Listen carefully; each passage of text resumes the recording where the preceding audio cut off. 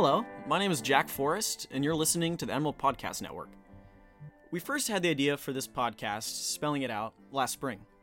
We wanted to explore big issues in a smaller way on the University of Oregon campus. This first idea, guns and the Second Amendment, wasn't an easy place to start. But when we found Professor of Law and former Judge David Schuman, we knew we were well on our way. Schuman was a UO law professor who went on to become Deputy Attorney General in Oregon and a justice on the Oregon Court of Appeals. Like any great professor, Schuman taught us a lot about the Second Amendment before we even got him in the podcast booth. He printed out pages of old cases, shared his personal experiences, and basically held our hand as we tried to discuss a difficult topic. We are releasing this episode to remember Judge Schuman and all of his contributions to UO and the state of Oregon. Now here's our conversation with him.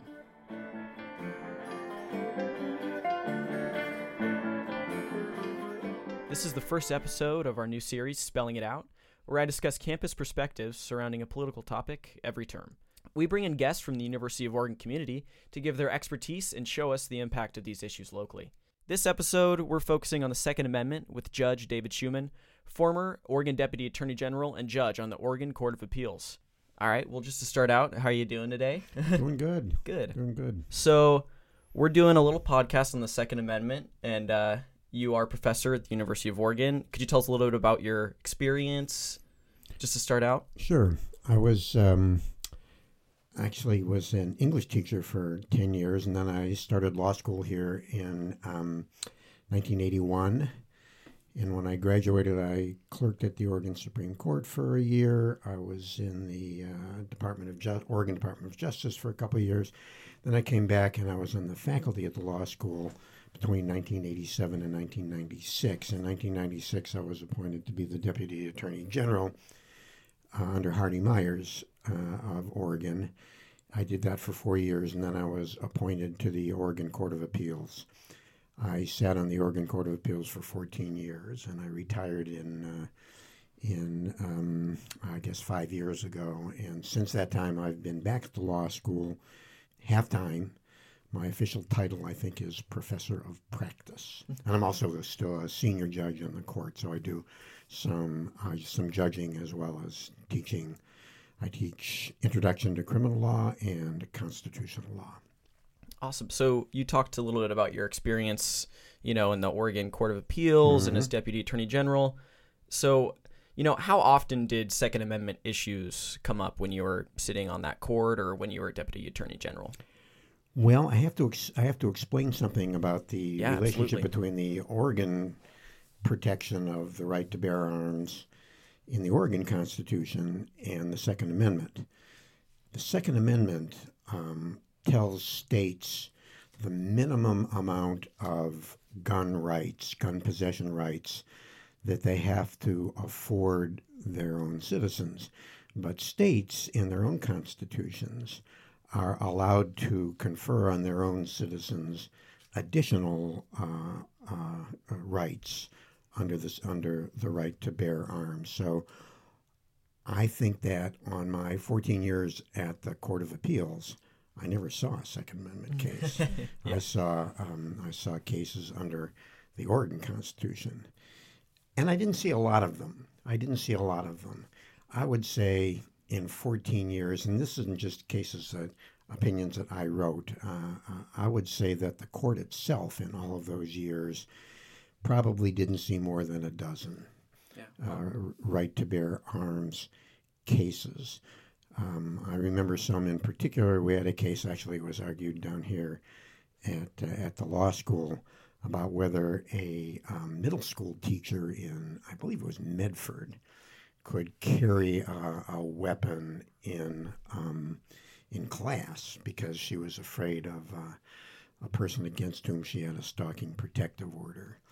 And then I had a long case involving an ordinance, a Portland ordinance, about when a person could carry a weapon in an automobile going to and from a firing range. But basically the law was pretty well settled by the time by the early part of this century, and we really didn't get a lot of new occasions to elaborate. You touched a little bit about the difference between, the Second Amendment and Oregon's representation of that. And so how does that, when you get down to the law, how does that kind of differ? And how does a state law provide more rights than, the federal law might? Well, when it comes to the right to bear arms, there aren't a lot of differences. If anything, Oregon has a much more elaborated statutory background to the right to bear arms. The gun lobby in Oregon, very powerful. At one point, they successfully lobbied in favor of legislation that said that no state agency, local government body, or any other governmental entity could limit the rights of people to bear arms in the particular facility, with a couple of exceptions. One of the exceptions was courthouses. As far as I know, there isn't an exception for public universities. We haven't had, I'm on the Student Conduct Committee and the University Appeals Board, and I've been on that group for 3 or 4 years, and I don't think I've seen any incidents of students carrying guns, at least that got to that level. Oregon doesn't really provide a lot of additional protections to the right to bear arms over and above the Second Amendment. Okay. There's some interesting case law in Oregon about what counts as arms. At one point, the Oregon Supreme Court took this very sort of originalist approach to interpreting the Constitution, and held that if a particular form of weapon didn't exist in 1859 when the Oregon Constitution was enacted, then it wasn't covered. That case, I think, involved a switchblade knife or something, or brass knuckles. But that's sort of been modified, and now something will qualify as an arm that people have a right to bear if it is something that existed in 1859 or as a sort of modern elaboration on that. So you talked about how I think it was State versus Delgado was the case that they took that originalist approach. Yes. So so they since then have amended that and made it so that you can't take that approach? Yeah, right? they didn't really overrule it. They just more or less modified it by adding the proviso that a modern development or equivalent of those kinds of weapons. With your experience on the Court of Appeals, you tried one really interesting case, I thought, was State versus Christian. Yes. Would you mind just kind of talking about that a little bit and explain your opinion on it? I don't remember the details of that case very much. I do remember that it went to the Oregon Supreme Court, and I believe they affirmed my opinion. Why don't you refresh my memory a little bit? So the defendant was charged with 2 counts of violating concealed carry laws. One violation was carrying a concealed knife, and 2 counts of carrying a loaded firearm in public. I believe it was the loaded firearm that was the issue. Okay. Yeah. And that he was convicted under a Portland ordinance, if I remember correctly. Mm-hmm. Yeah, I think that's right. And can you again refresh my memory on what the precise legal issue was? It had something to do with whether it was capable of firing or something. Before the trial, he filed a demurrer, motion to dismiss, arguing that the concealed firearm statute and the Portland ordinance violate the Second Amendment to the United States Constitution. Right. The court denied the demurrer and motion, and the defendant was subsequently convicted on all charges. On appeal, he assigns error to denial of his demurrer and motion, but only insofar as the ruling rejected his challenges to the Portland ordinance. Could you just tell us about your decision on the State versus Christian case? It was about a defendant charged with 2 counts of concealed carry laws, 1 violation of carrying a concealed knife, and 2 counts of carrying a loaded firearm in public.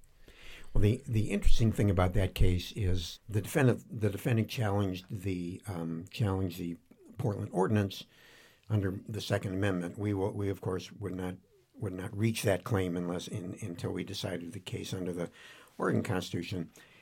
And it turns out that the case really has very little to do with the right to bear arms. It's a very complicated case of statutory interpretation, interpreting the Portland ordinance, which uses the term recklessly, and the ordinance prohibits recklessly carrying a loaded firearm in a public place. And the issue is whether or not the term recklessly applied to failing to unload the weapon before you carried it in a public place, or carrying it in a public place knowing that it was loaded. Recklessly in the law means that you are aware of a serious risk, but you take the risk anyways when a reasonable person wouldn't. And so we just had to sort of split hairs about what the term recklessly applied to. Could you talk a little bit more about the Oregon gun lobby? I feel like that was a really interesting point. You were talking about of how they are so powerful. They've basically influenced a lot of the law written. Yeah, as you probably know, Oregon, once you get outside of the Willamette Valley, actually once you get outside of the city limits of Eugene, Corvallis, and Portland and the Tri-County area, is a very gun-oriented culture. And it's not gun-oriented in the sense that people form militias because they fear that the government is going to come in with black helicopters and take over. It's a rural community, particularly east of the mountains, where there's a lot of hunting, recreational hunting, and also a lot of the use of firearms to protect livestock and to protect crops. In that sense, the Oregon legislature, which always has to be responsive to the rural constituency, even though they don't have a majority of members of the legislature, they still have a very important voice. So in that sense, the gun lobby, the NRA is frequently speaking to a receptive audience. They understand that Oregon also has a tradition of progressive, pacifist politics, mostly in the urban areas. So they also understand, in addition to knowing that they're going to be talking to a fairly receptive audience, they also understand that they have to be vigilant. In fact, if you get out into the rural areas today, you'll see a bunch of signs on farms that are sponsored by a group called Oregon Pushback. I think it's OregonPushback.com. And the signs say, the legislature wants to take away your guns. And in every legislative session, there are proposals for various kinds of gun reforms, all of which, I should say none of which would really offend the Second Amendment. The Second Amendment and Oregon's analog to the Second Amendment, contains a lot of exceptions for the right to bear arms. And all of these proposed statutes would not really suffer from constitutional infirmity, and they do cut back on the NRA's vision of what the Second Amendment and Oregon's equivalent Article 1, Section 27 should mean. They believe that it should be absolute, that you should be able to carry guns in the courthouse, you should be able to carry guns, I suppose, even in the prison when you're visiting or something. They take a very absolutist approach. As a result, they have a very well-funded and well-staffed lobby in Salem. They're as I say, they're extremely vigilant, and they have been pretty effective. Not universally effective, but pretty effective. They had a measure in the legislature this time that I think would have tightened the restrictions on people who had expressed, I think, suicidal tendencies or were somehow a danger to themselves or others, that would have allowed law enforcement to provisionally confiscate their weapons until a hearing could be held. I think that went down. Now, well, I know it went down. It went down because it was part of a bargain that the governor made in order to get $9 million in, or was it billion? You get a lot of money for schools, much to the disappointment of the anti-gun lobby. But there was, I'm sure, a lot of behind-the-scenes bargaining that went on about that, and the gun lobby was ultimately successful. Yeah. So, and you talked about how the gun lobby has allowed for guns to be carried in places that usually they aren't. So, we've kind of been talking about guns on campus, and that's kind of an interesting movement that's going on the University of Oregon campus. So, what kind of take do you have on that, and what kind of law goes into that conversation? Well, when I was first at the University of Oregon, before I went on the court and into the Department of Justice, I was in the Student Conduct Committee at that point also, and at that point, something came up. A student wanted to store a firearm in a dormitory, and sort of started citing regulations and statutes that he thought would have allowed him to do that. And at that point, I wasn't chair of the Student Conduct Committee or anything. And my point of view at that time was, I don't care what they say, I don't care what the regulations say. This can't be right. This can't be right. And I found in all of my experience in the law that when it comes right down to it, there's what we call the absurd result rule. And that is, if you interpret a regulation or a statute in such a way as to lead to an obviously absurd result that no rational person could really have intended, sort of an unintended consequence, usually you can avoid that result. So that was sort of the intellectual foundation of my statement that this can't possibly happen. Yeah. At this point, I am not intimately familiar with what the regulations are, but I know what the arguments are going to be. The arguments are going to be that there's this state statute that says only the legislature can prohibit bearing arms in public places. State agencies themselves cannot do it.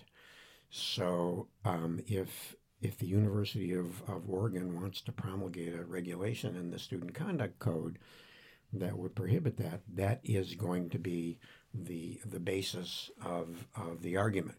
Now, again, it seems to me that if that began to happen, there could be an effective lobbying effort in Salem to prevent it, because quite simply, college age students, firearms, and alcohol are not a good mixture, and I think everybody would. Well, I shouldn't say that. I was going to say everybody could agree with that, but the gun lobby will fight that. Yeah. Lobby will fight that. They will say, if you are old enough to have a concealed carry permit, that means that the state has decided that you are a responsible person and you should be able to do it. I'm not sure how that argument would come out. I know how I would come out on it, but yeah, and there's also a movement to disarm yes. University of Oregon police as well. And so, what kind of law also dictates? Well, that depends on whether or not campus security officers are classified as sworn officers, and I know that the campus security people at the U of O and around the state desperately wanted to be desperately wanted to be considered sworn officers, which would incidentally allow them to carry weapons. But it wasn't because they wanted to carry weapons. It's because if you're a sworn officer, you qualify for early retirement. You get your full PERS benefits, I think at the age of 55 or something. So that was the impetus behind that. I think that that is going to continue to be something of a controversy. Again, I think the administration of the university will weigh in on one side, and some student groups will weigh in on the other side, and the NRA will, of course, say that everybody should be allowed to carry firearms. So I have no prediction on how that's going to play out. Yeah. Do you? No clue. I don't think any of us do. I believe that the incident that really brought that to the forefront occurred at PSU, when an armed security officer at PSU shot and killed a student who was engaged in a fight at a tavern right off campus. And the security officer thought that the student had a gun, and he didn't, and shot and killed him. And so that sort of stimulated this notion that campus security officers really shouldn't be armed. One major difference between the Second Amendment and Oregon's right to bear arms, for many, many years, the United States Supreme Court had held that the Second Amendment only protects the right to form a militia, because the text of the Second Amendment says a well-regulated militia being necessary to the protection of the citizens, blah, blah, blah. And that was the law for a very long time until the Heller decision, which was, 10 years ago, 10 years ago, where the court discarded this long-standing interpretation of the Second Amendment. And that applied only to Washington, D.C., and then in a subsequent, I think it was the McDonald case, that was modified to apply nationwide. In Oregon, that was never an issue. The Oregon right to bear arms doesn't say a well-regulated militia being necessary. Says in order to promote something along the lines of, in order to promote the safety and security of the citizens, no law shall be passed to infringe on the right to bear arms. So that was never an issue in Oregon, and in that sense, Oregon's right to bear arms was always, at least until the Heller decision, much more protective of the right to bear arms, because you didn't have this qualification of, well, it only applies to militias. That was a great note to end on. Thank you so much for coming in today, Judge David Schuman. Thank you. It's been a pleasure. Yeah. And you can find more Emerald Podcast on SoundCloud, Spotify, or wherever you get your podcasts. Let us know what you think about the content of today's episode on the Daily Emerald website at www.dailyemerald.com, or shoot us an email at podcast@dailyemerald.com. Thanks for listening.